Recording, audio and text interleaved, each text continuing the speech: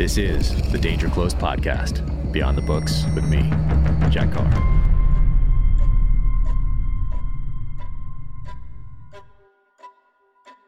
Welcome to the Danger Close podcast, an Ironclad original presented by Navy Federal Credit Union. My guest today is Michael Oren. He is Israel's former ambassador to the United States, a former Knesset member, and a deputy minister in the Prime Minister's office. He is the author of Ally, My Journey Across the American-Israeli Divide, Power, Faith, and Fantasy, America in the Middle East, 1776 to present, and 6 Days of War, June 1967, and the Making of the Modern Middle East. You can check out his Substack, Clarity, and follow him on Twitter at Dr. Michael Oren. And now, without further ado, Michael Oren. Thank you so much for taking the time to do this today. I can't tell you how much I appreciate it. Okay, I'm happy to be here with you. Where are you? So I'm in Park City, Utah, so just outside of Salt Lake here. Wow. We're in rainy New York City here. Rainy. Okay. Oh, you're in the thick of it then. Yeah. Yep. Oh, behind enemy lines. Let's kick off and jump right in. Sure. Please go. Well, first off, I thank you for this. And I used it in research for my previous two novels. So I really appreciate you writing this book right here. I'd like to talk a little bit about it as we move forward here. But thank you so much. Everybody should go out and get 6 Days of War. And it really does help build a foundation to understand what's going on today in Israel and then our relationship thereof. But I have to ask first off, your path to becoming the Israel's ambassador to the U.S. How did that transpire? How did you become the ambassador? That's in another book. You want to get that one's called Ally, My Journey Across the American-Israel Divide. That whole story. It actually starts when I was a kid growing up in a tough Italian neighborhood, getting beaten up for being a Jew. And my dad, who was a World War II veteran, had landed in Normandy. He and his brother had fought across Europe, and they took pictures of a concentration camp. And I'd come home all bloody, and my father would show me the pictures of the bodies. I actually carried them in my cell phone, these pictures. I still have them. That he would say, you see that? You see those pictures? You see those bodies? That's why we need a strong state of Israel. And it had a big impact to me. So I started going when I was 15 and working on a farm. And I wasn't much of a farmer, but I tried very much. I was a cowboy, by the way. I was a cowboy on horseback. But I loved it. And I joined a youth movement, and we went to Washington, D.C., and I met with the Israel ambassador to the United States back then. I shook his hand, and I said, that's what I want to be when I grow up. And the ambassador's name was Yitzhak Rabin. And later I would become advisor to Yitzhak Rabin. And so I really sort of geared my whole path in life to realizing that vision. So what I studied in college and learning to, be in the press and interview on TV, it's interesting. I'm talking to you from Columbia University here, about to give a talk to students. This is where I studied. I studied Middle Eastern studies here. Later on, I'll be on CNN tonight. So I learned how to interview on TV, all these tools I had to acquire in order to be ambassador. And I just happened to be at the right place at the right time, because in 2009, Barack Obama had become president, and the prime minister felt that they needed somebody who understood America very well and understood that America very well. It's a certain America. And so I got the job, and it was a heck of a job. I bet. I'm going to go read your book, because I'm so fascinated by that journey, and I hope everyone else does as well. But bringing us up to today, I want to go into some history, because I know you are so well versed on all of this. But just this morning, I read about the UN Human Rights Chief, interesting title, called for an investigation into bombing in Gaza, to Israel's side, obviously. And my question is, why is it, and it's so obvious, that Israel is held to such a different standard than any other country in the world when it comes to its defense? There's one word. It's anti-Semitism, because Israel's the Jewish state. I mean, I think America had every right to defend itself against Al-Qaeda, every right to defend itself against ISIS. During the course of those campaigns, whether in Iraq and Afghanistan and Syria, America killed many, many thousands, perhaps tens of thousands of civilians, many thousands of children, but nobody said anything. And no one said America was acting disproportionately at any time. America's held to a different standard. Certainly, a country like Syria, which massacres 500,000 of its own people, is not held to a different standard. So there's actually three different standards. There's the standard for non-democratic nations, the standard for democratic nations, and the standard for Israel, which is very different. And I have been involved, in government at various levels. And I always say to people in government, I said, we can sit there and cry about it, but this is who we are. We might as well just own up to it. Doesn't mean we can't fight back. We can fight back. We have to fight back. But to understand that we are facing a completely different set of criteria than any other country. Yeah, it's fascinating, and it's so obvious. If it wasn't obvious before, it should be now to anyone paying attention. And related to that, calls for a ceasefire, or calls for pauses from very vocal portions of the United States, the campus that you're on, student movements, protests around the world, members of the United States Congress. When you hear that, and I know you have to go on CNN and you go on MSNBC and Fox, and they ask you this question, what are your thoughts? Yeah, they do. But I mean, it does relate to Israel being held to a different standard. But and you're going to probably have to keep answering that same question in the weeks and months ahead. But when you first heard ceasefire, you probably weren't surprised. Were you surprised at how quickly calls for ceasefire came? No. Actually, I was surprised it took as long as it did. Oh, really? I did, yeah, because we had 1,400 people killed in just over 24 hours, and it was also the way they were killed. They weren't just taken out and shot. They were mutilated and beheaded and raped and burnt, and over 240 of our citizens taken hostage. People ranging from 85 years old Holocaust survivors to 9-month-old baby taken hostage. So this was an outrage which virtually unknown in the modern period. So that gained us a certain amount of sympathy, and I knew that there'd be a certain amount of days when the world would be with us, and then after a while, certainly as we began to strike back, and we're up against an enemy, Hamas, that uses its own population as human shields, we would be killing these people, and we'd be blamed for it. And this is a process I've seen recurring throughout many wars, and some of which I've participated in. So I saw it up close. A little bit old for it now, but wish I weren't. Wish I was there now. But so I was used to that. So now we have the calls for the ceasefire, and it's ceasefire is a great word. It's a very positive word. You hear ceasefire. Why wouldn't people want a ceasefire? People are shooting each other. People are dying. Why wouldn't you want a ceasefire?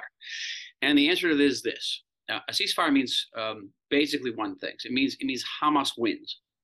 Right? Hamas gets away with mass murder. That's why Hamas wants a ceasefire. Hamas, that's their demand. Hey, we'll give you a couple of hostages, get a ceasefire. That means they win. And if they win, that means that the 250,000 Israelis who have been driven from their homes by this war will not be able to go back to their homes. Nobody. The whole southern part of the country will not be won't be habitable. The northern part of the country, which is threatened by Hezbollah, also won't be habitable. You wouldn't go raise your kids there, next to a border where that Hamas is just reorganizing and rearming itself. Never. And preparing the next attack. And by the way, they say if when this ends, we're going to start the next attack and the next attack and the next attack. They're never going to stop. Not like they're hiding their intention. So it also means that all of Israel's enemies in the region will internalize that they can hit us, they can attack us, and when we go to defend ourselves, the international community will tie our hands with a ceasefire, which means, frankly, we're dead. So a ceasefire for Israel means death. It means it's just, I don't care what kind of pressure we're going to be under, I don't care who's demanding it. Israel simply cannot agree to a ceasefire and survive. It's that simple. And we understand it, we internalize it, and we're willing to pay whatever price it's required because we really have no choice. Yeah. And it seems like there are two layers of shields for Hamas. Their civilian population, putting headquarters buildings under hospitals and things like that. And then the hostages. And many of whom are foreign citizens, French citizens, U.S. citizens. And it seems like we're not hearing as much about the hostages as we have in past conflicts for whatever reason. But is the Hamas strategy with hostages different than past conflicts when they have a single Israeli soldier or a few Israeli teenagers or whatever it might be? And was that intentional, or did they take too many, thinking that they were going to just be successful in grabbing a few and they end up with over 100? It's not so certain whether Hamas succeeded beyond its expectations. There's a school of thought that says yes, they didn't expect to get this many hostages. On the other hand, we're now reading into some of the war plans that have fallen into our hands through dead terrorists, and it looks like their goals were much more extensive. They wanted to take over Israeli cities. They wanted to take over Air Force bases. So we don't know yet. What is clear was that when the Hamas terrorists broke through the gate, thousands of Gazans who are not Hamas terrorists also broke through the gate. And so not all of the hostages are in Hamas's hands. Some of them are in the hands of another Palestinian terrorist organization known as Palestinian Islamic Jihad. It's wholly owned and operated by Iran. And some hostages are in the hands of families. They have the family hostage, and they're holding on to the hostage to sell the hostage. And they've done this in the past. Now, this vastly, vastly complicates our military operations for the simple reason. Hamas has beneath the city of Gaza, beneath Gaza generally, it has hundreds of miles of tunnels. And some of these tunnels go down hundreds of feet. And big problem is identifying where the hostages are. And we think that even Hamas doesn't even know where all the hostages are. They don't. So the obvious way to deal with the tunnels would be to flood them with seawater, or to flood them with some flammable substance, throw in a match. We can't do that because of the hostages. We just don't know where they are. And we're unwilling to sort of give them up. So we're going to have to use all of our technology and all of our military ability. We have special forces who are trained to do this, both in tunnel fighting and rescue, to do our best to try to rescue these hostages. Yeah. And the Knesset. I wanted to ask you a little bit about the Israeli political system for those who keep hearing this word and might not know exactly what it means, equate it to our Congress or whatever. You were a member of the Knesset and a deputy minister to the prime minister. Could you give us, explain the Israeli political system that at times is quite volatile? Before this attack was divided over judicial reforms. What is the Knesset and how does the Israeli government operate? Well, our system is closer to the British and German system than it is to the American system. You're a presidential system. We have a president, but it's largely a ceremonial job. The president, as the president of the United States, is the head of state, but the prime minister is the head of government. So what you do is you have people vote for parties. And there are a lot of parties, like 13 different parties. There's right, there's very right, there's left, there's very left, there's religious, there's very religious, there's Arab, all different parties. You vote for a party. The man who's head or woman who's head of that party then gets, if they win, they go into an agreement with a coalition with other parties. And the party that has most votes usually gets to elect the prime minister. And the prime minister puts together that coalition. And there are 120 members of Knesset. There can be as many as 40 ministers. And like in the United States, we have an independent judiciary. We have a balance of powers. We do not have a constitution. We have a collection of basic laws, which is very similar to the British system, that acts like a constitution. And before this war, we were very divided over a government proposal to alter the balance of power between the various branches of government by giving the government more power over the judiciary. Strangely enough, it was actually to make it look much more like the American system. Because in America, you wonderful people get to choose. You have two options, two ways of influencing the composition of your Supreme Court. You vote for president and you vote for the Senate. We didn't have that because the Supreme Court judges are pretty much chosen by other Supreme Court judges. And that's a very bizarre system. And the government wanted to change it.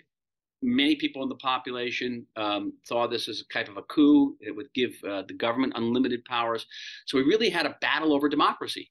And it was in many ways a very beautiful battle because people came out to the street in the hundreds of thousands, waving the flag and singing our national anthem. And they came out in defense of democracy. And then the government had its supporters as well. And many things happened. Reservists, we have a big reserve army, were saying they wouldn't report for duty if these judicial reforms went through, including pilots. And now people on the right are saying, well, that's one of the reasons Hamas attacked us. People on the left are saying that the government didn't heed the warnings that the judicial review was making Israel vulnerable by dividing us. So when this is all over, when the smoke clears, even when the smoke clears, we're going to have to deal with all these issues again. So that's our system. In many ways, it's more democratic than the American system. In many ways, it's less democratic than the American system. We have a very tight cap on giving to parties. You can only give $2,600 to a party. You don't have super PACs here. And election cycle lasts 3 months instead of 3 years. So put it that way. What do you do with all your free time? I try to govern. We protest. So those are the differences. But I'd say last point, and this is an interesting point, Jack, and that you can probably count on one hand the countries in the world that have never known a second of non-democratic governance. Okay, it's the United States, Great Britain, Canada, New Zealand, Australia.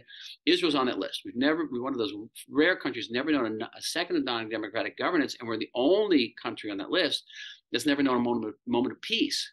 So that's very rare to have democracies that stand up under that type of pressure again and again and again.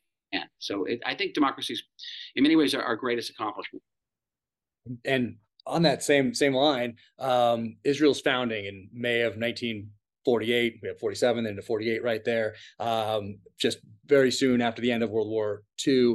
And essentially, it seems like there was a promise to Israeli citizens that the Holocaust would never happen again. This was the place to go. And in exchange for that, there was an investment that in the United States, it's very clear that we don't make with our youth anymore. And that investment is, well, military service in many cases, higher taxes, I believe, and there's a higher cost of living, a volatile political system that you just described. But that promise was to keep the Israeli people, Jewish people, safe. And as you mentioned, there has really not been a second of peace. And you talk about that in your book here as well. But can you take us back to those founding days in 1947, 1948, that promise to Israeli citizens, to Jewish people, and of Israel living up to that promise in many cases? Go back to that date. It was May 14th, 1948. Israel declared its independence. That was almost 3 years to the date after the end of World War II. It's 3 years after the end of the Holocaust, in which one of every 3 Jews in the world was murdered. And that's amazing that you come back after 3 years. And even then, there were back then only 600,000 Jews in Israel. They're about the size of the population of Boston today. And the army said that we had enough bullets to fight for 1 week. And they had no planes, no tanks, and we were going to be invaded by 6 Arab armies that had a lot of planes, a lot of tanks. And they invaded. They almost took Tel Aviv. They almost took Jerusalem. 1% of the population was killed.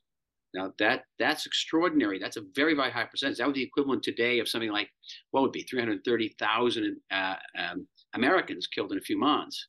But we were able to drive those Arab armies back and declare the state. But then we had to fight war after war after war after that. We fought a war in 56, we fought a war in 67, in 73, in 82, and then a series of terrorist wars, what we call the Second Intifada, which killed 1,000 Israelis, and then several wars, both with Hezbollah in the north and with Hamas in the south. So, I started my military service before the 82 wars. So I was in the siege of Beirut in 1982. So I've been in a lot of these wars, and our kids have been in wars. So but it's you should know, it's a very different army. We don't salute, we don't march, we call our officers by their first names. If we like them, we call them by their last names. I love that. And I mean it. And we have reserve duty. So I did reserve duty for 35 years, and I'm a reserve major, and you basically a citizen soldier all the time. I was at one point spending 1 out of every day in the week in the military. So now we've called up 360,000 reservists. That's huge. That's the size of the army that George Bush sent into Iraq in 2003. And and they were fighting. I have 2 assistants who are fighting now tonight. They're both paratroopers in Gaza. I don't know where they are. We're not in touch with them. And so many of our friends have, sons and daughters who are out fighting tonight. Yeah, and it's interesting in that you talk about Israel and what it's had to endure since its inception, and most people don't think too often of anything more international. But there are one of the most audacious special operations missions of the 20th century is the raid on Entebbe in July 4th, 1976. Jonathan Netanyahu is killed there, of course.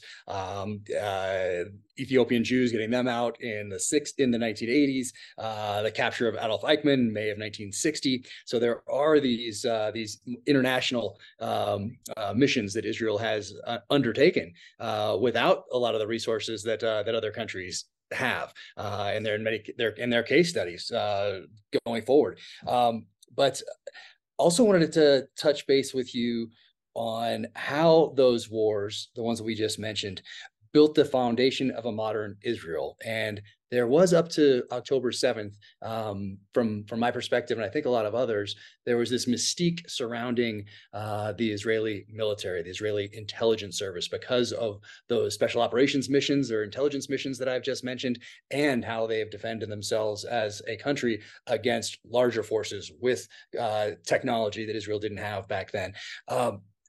Has that mystique, I mean, it's taken a hit, obviously, but what do you see go, and more importantly, what has the enemy learned from maybe they had some similar type of conceptions about the military in Israel and the intelligence service in Israel? What has this taught the enemy, October 7th, when they look at whether a failure, gaps in the Israeli defenses and intelligence services? Well, as far as the enemy goes, the lessons they'll draw are a little bit in the future, because when they're wiped out, if there's anyone left standing, they'll have a lesson that maybe this wasn't a good idea. Mm-hmm. For us, the lessons will be this: we were heavily dependent on technology. Now, think about America on September 10th, 2001. Here's you have a country with hundreds of nuclear weapons, as the most advanced technology in the world, a huge army, and yet what was it? 19 guys with 2 airplanes.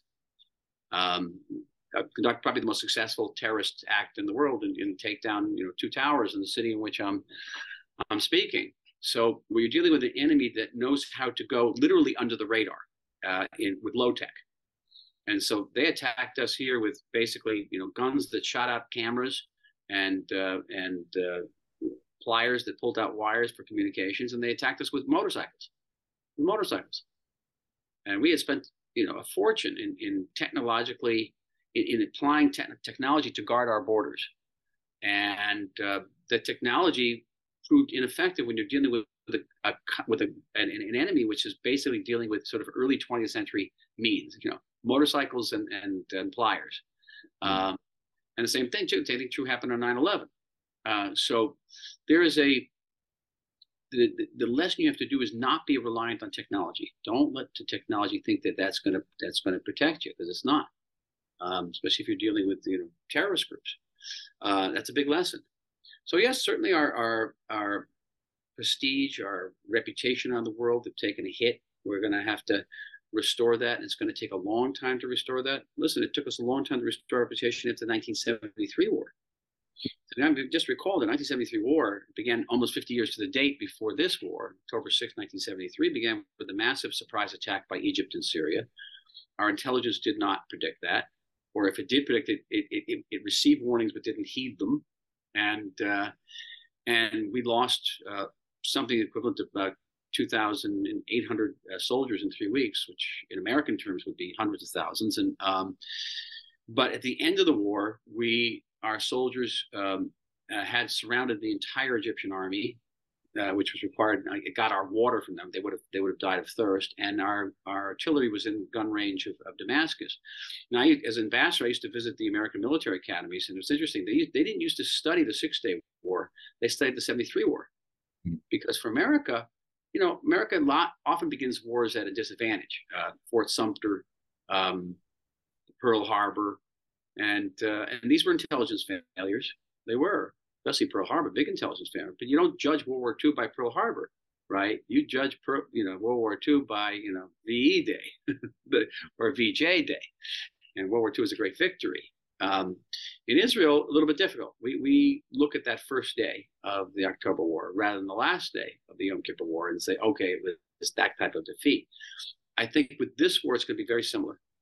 I'm confident that we will defeat Hamas, we'll uproot Hamas, because we have no choice. But I think that this war will remain deeply scarring in the Israeli consciousness for generations to come, not years to come, generations to come.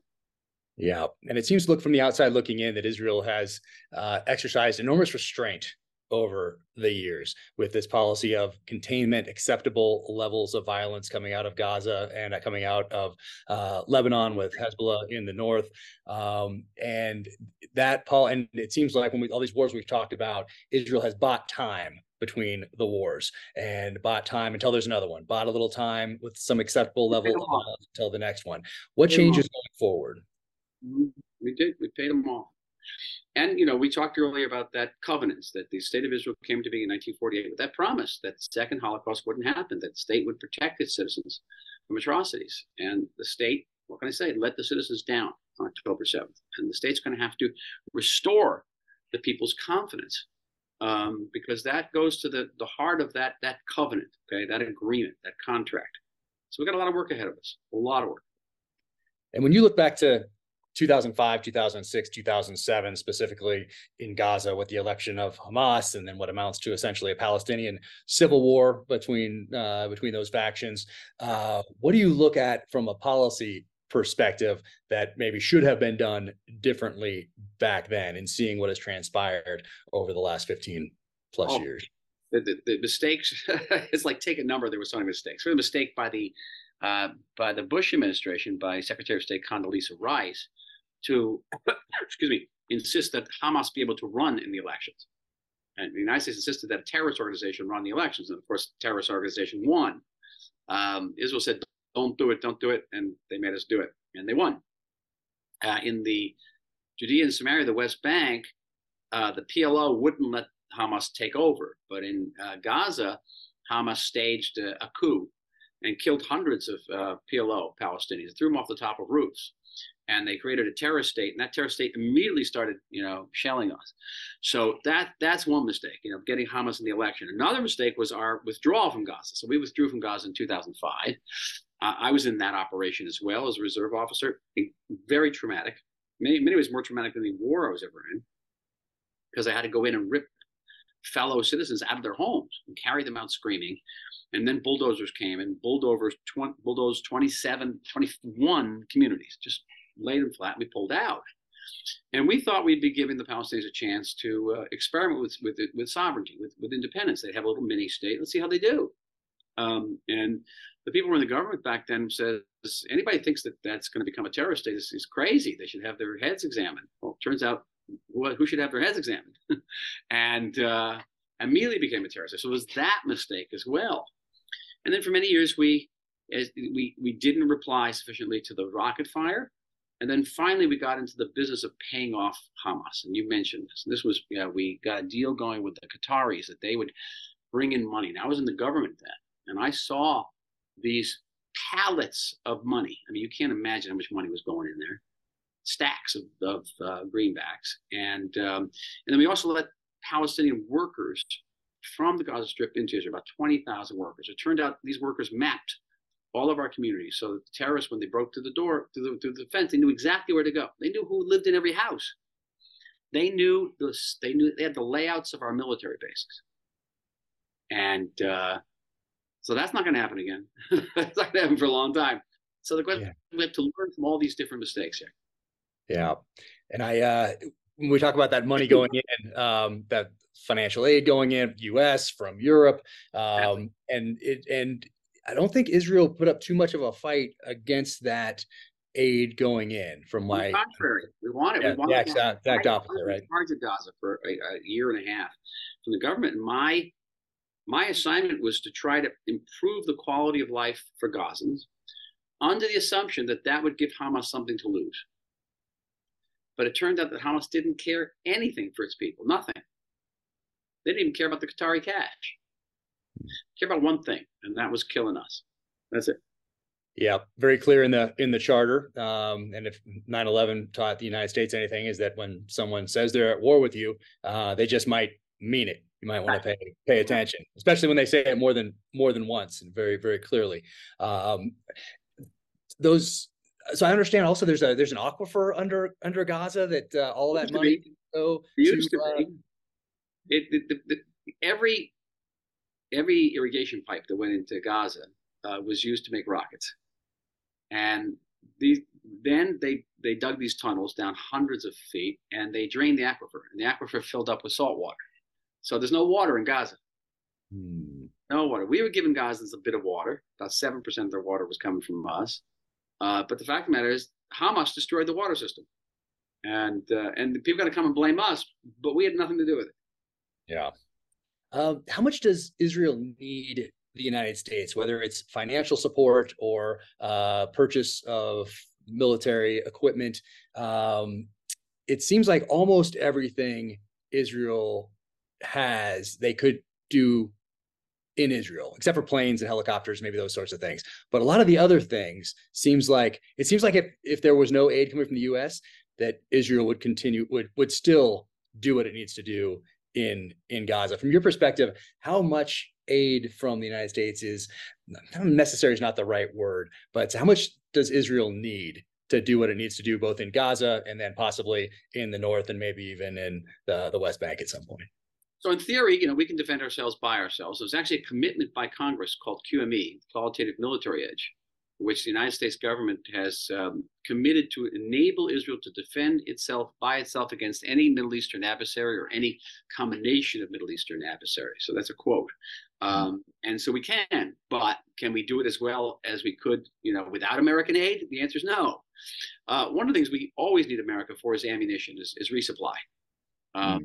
Underneath the state of Israel are warehouses that were built earlier in the century to service American forces in the Middle East. And they contain about $2 billion worth of pre-positioned military equipment, including arms, including ammunition.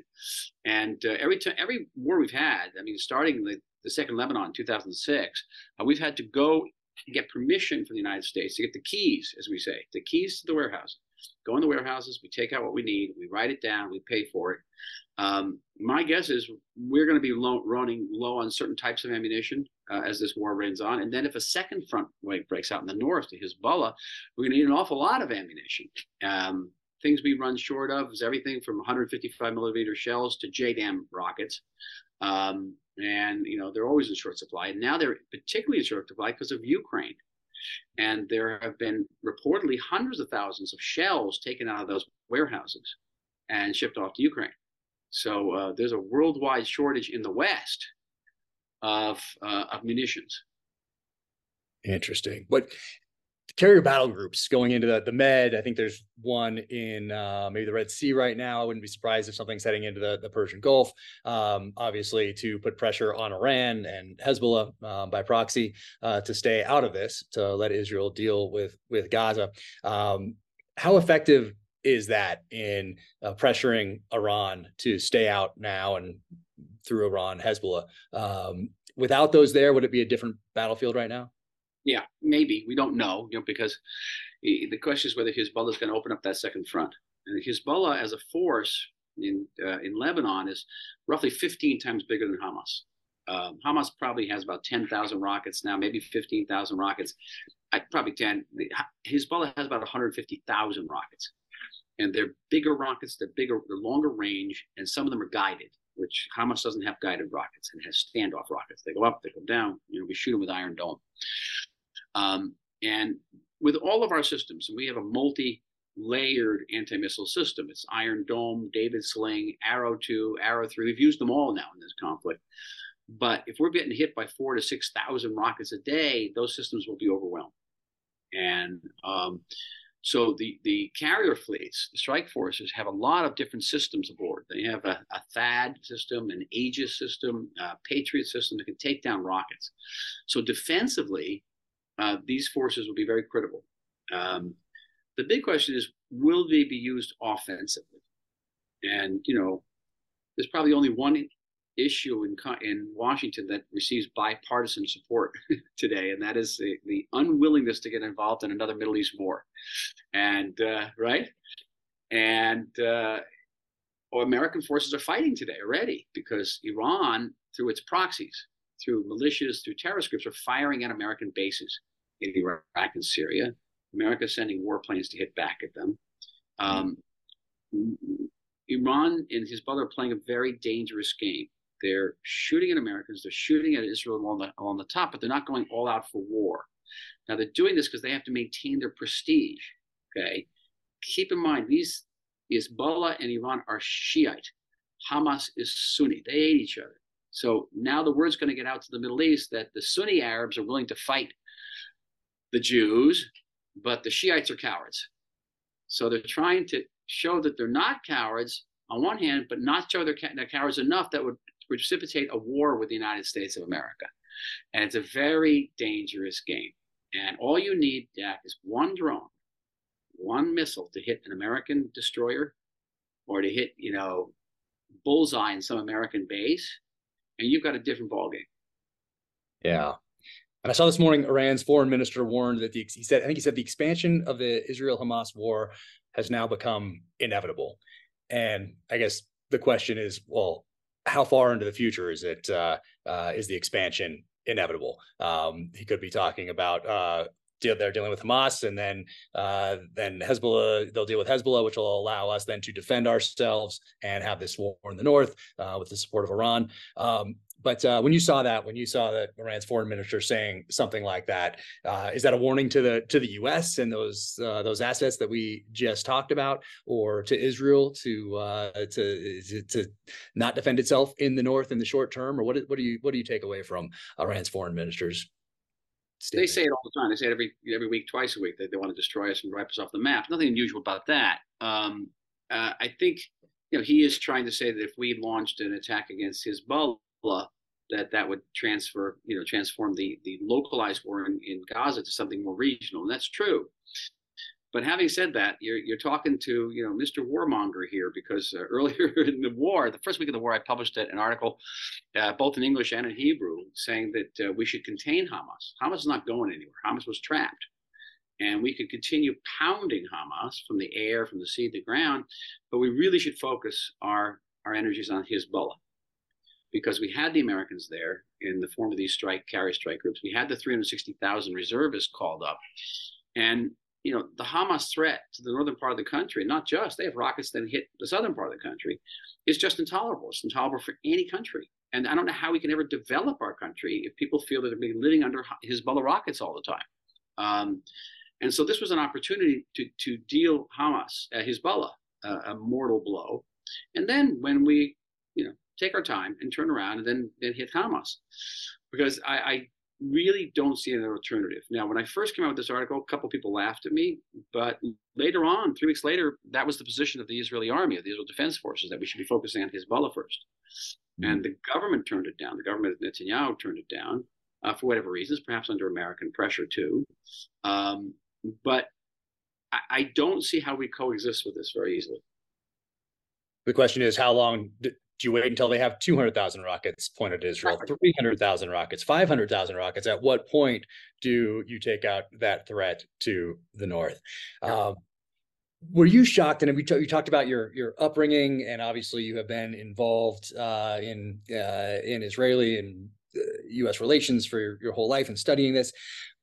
So I know you weren't surprised by the anti-Semitism or the anti-Israeli calls for ceasefires we talked about earlier. Every time I talk about Israel on the podcast, the comment section, it's not surprising to me that there are all these hateful pro-Hamas comments in the comments section, but the number did surprise me. I'm not surprised by very much anymore, but the magnitude of these comments did surprise me. And then when you look at it holistically across the board and look at these college campuses, and you look at protests in Sydney chanting gas the Jews, and you look at protests in Paris and Berlin and London and New York and Washington, D.C., Molotov cocktail, I think yesterday or the day before, was thrown at a synagogue in Montreal, of all places. I think a Jewish man died after being beaten in Ventura, California.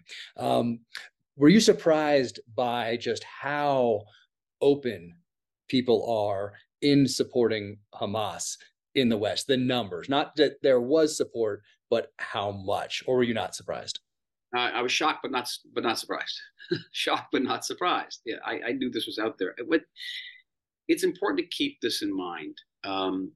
This is not a war between Israel and Hamas. it's not even a war between Israel and the Palestinians. It's a war between civilization and darkness and evil. And my guess is if you took a poll of the people who are supporting Hamas and asked them what they thought about America and what they thought about Western civilization, I think they'd probably say the same things. They'd probably say they hate America, they hate Western civilization. And that's really, in a very fundamental, deep level, this is what it's about. And I profoundly believe that what Israel is fighting for in Gaza is not just for our own survival and our own security, but for civilization generally. And some people get this in Europe particularly. It's interesting because there they have very large, sort of extremist populations, Muslim populations, and they understand. Certainly, the French understand that if we lose this, they're next. They're next. And that's a hard message to get across, in America. But you don't think these people won't come for you next? They'll come for you next. If they see that they beat us, why would they stop? Why would they stop? So it really is that sense. So, next time they call, ask, maybe do a canvas them, a little questionnaire there. What do you think of? I know what you think of Israel. What do you think of America? Right. Well, the enemy is very clear on killing the Saturday people first and the Sunday people next. It's not a question on the other side. That's for sure. And I know you go on these different news programs and you write op-eds. Were you surprised by the New York Times and their coverage of the missile that landed in the parking lot of the hospital? Were you surprised at their coverage of it, or when you look back at, let's say, the manipulation of the media or the complicity even of a lot of people in the media? Go back to 2006. I think there was 9 children killed on a beach in Gaza. Israel was blamed for that. It ended up being Hamas. I think in 2008 there was they said an Israeli mortar landed and killed these people. It wasn't even Israel. Were you surprised at these large news organizations that covered that particular event, or as a whole, the way that they're covering it?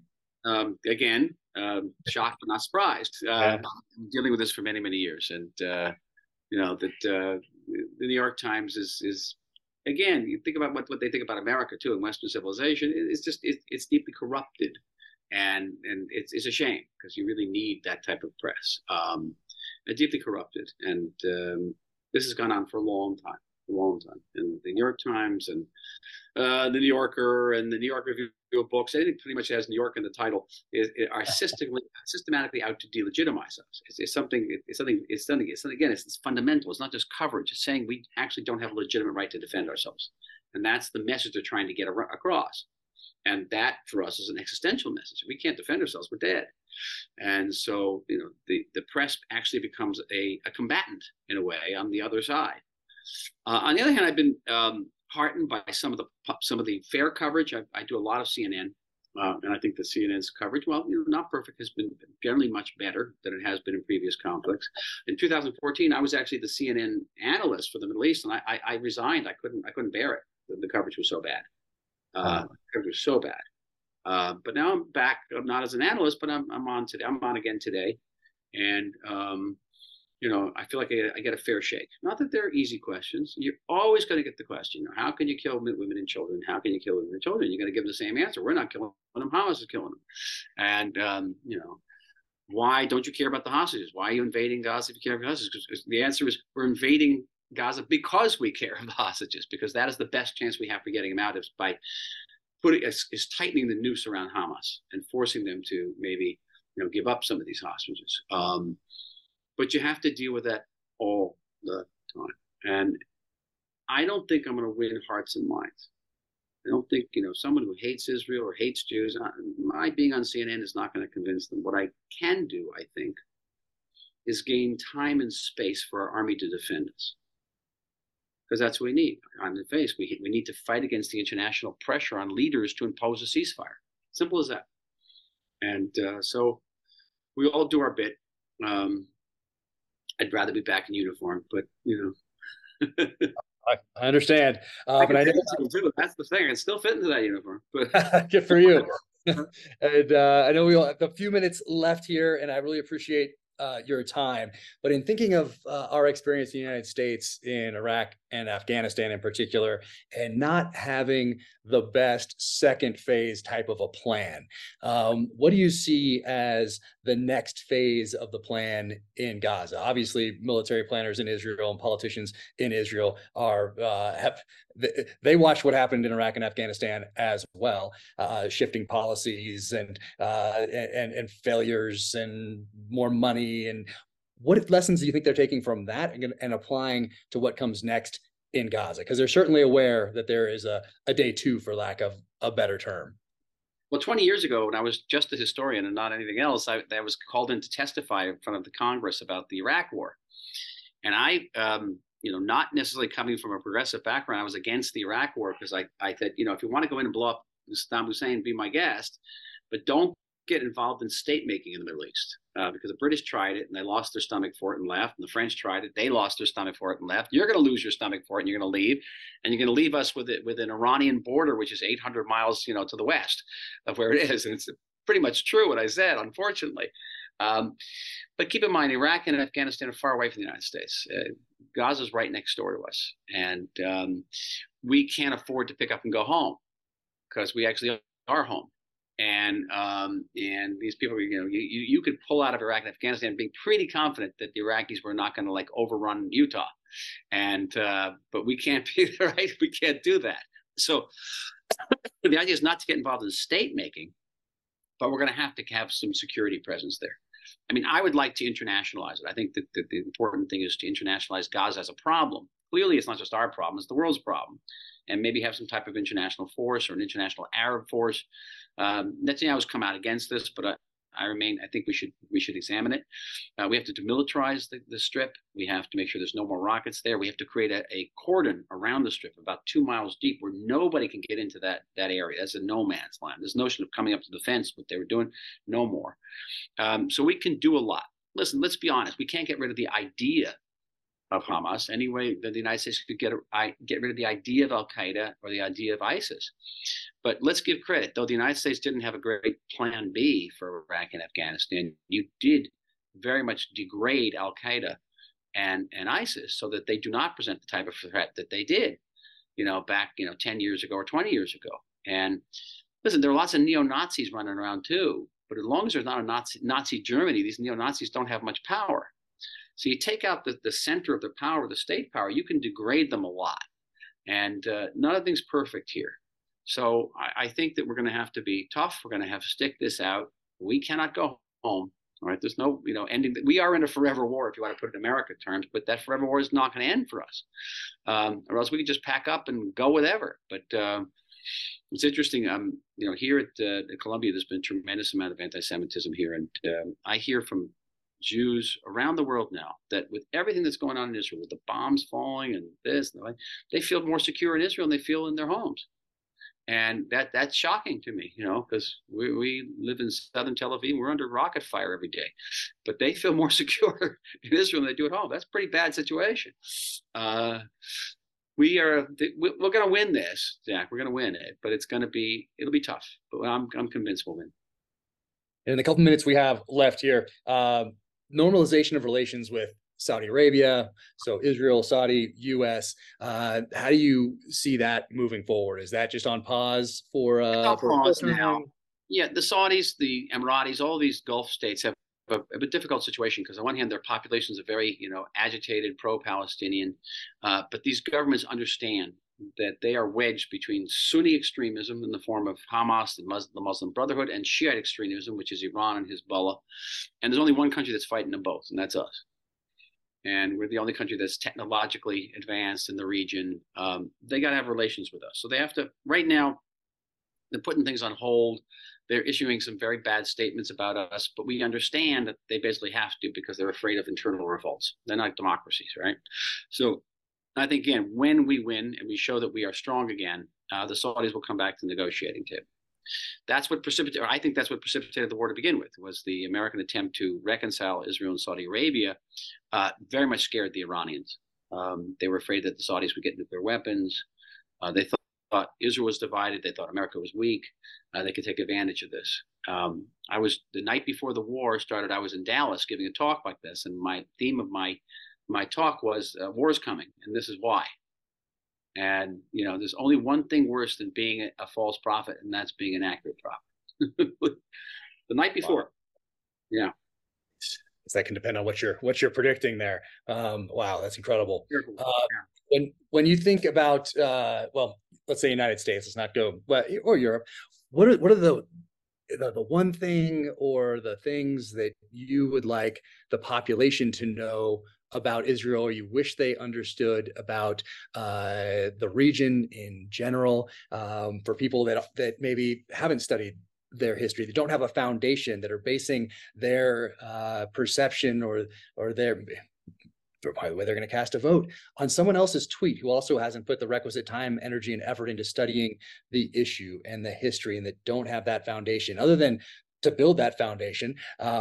What do you wish that let's say that high school student, that college student, not necessarily ones out there that are protesting, but just in general, what do you wish that the United States knew about the region and Israel specifically?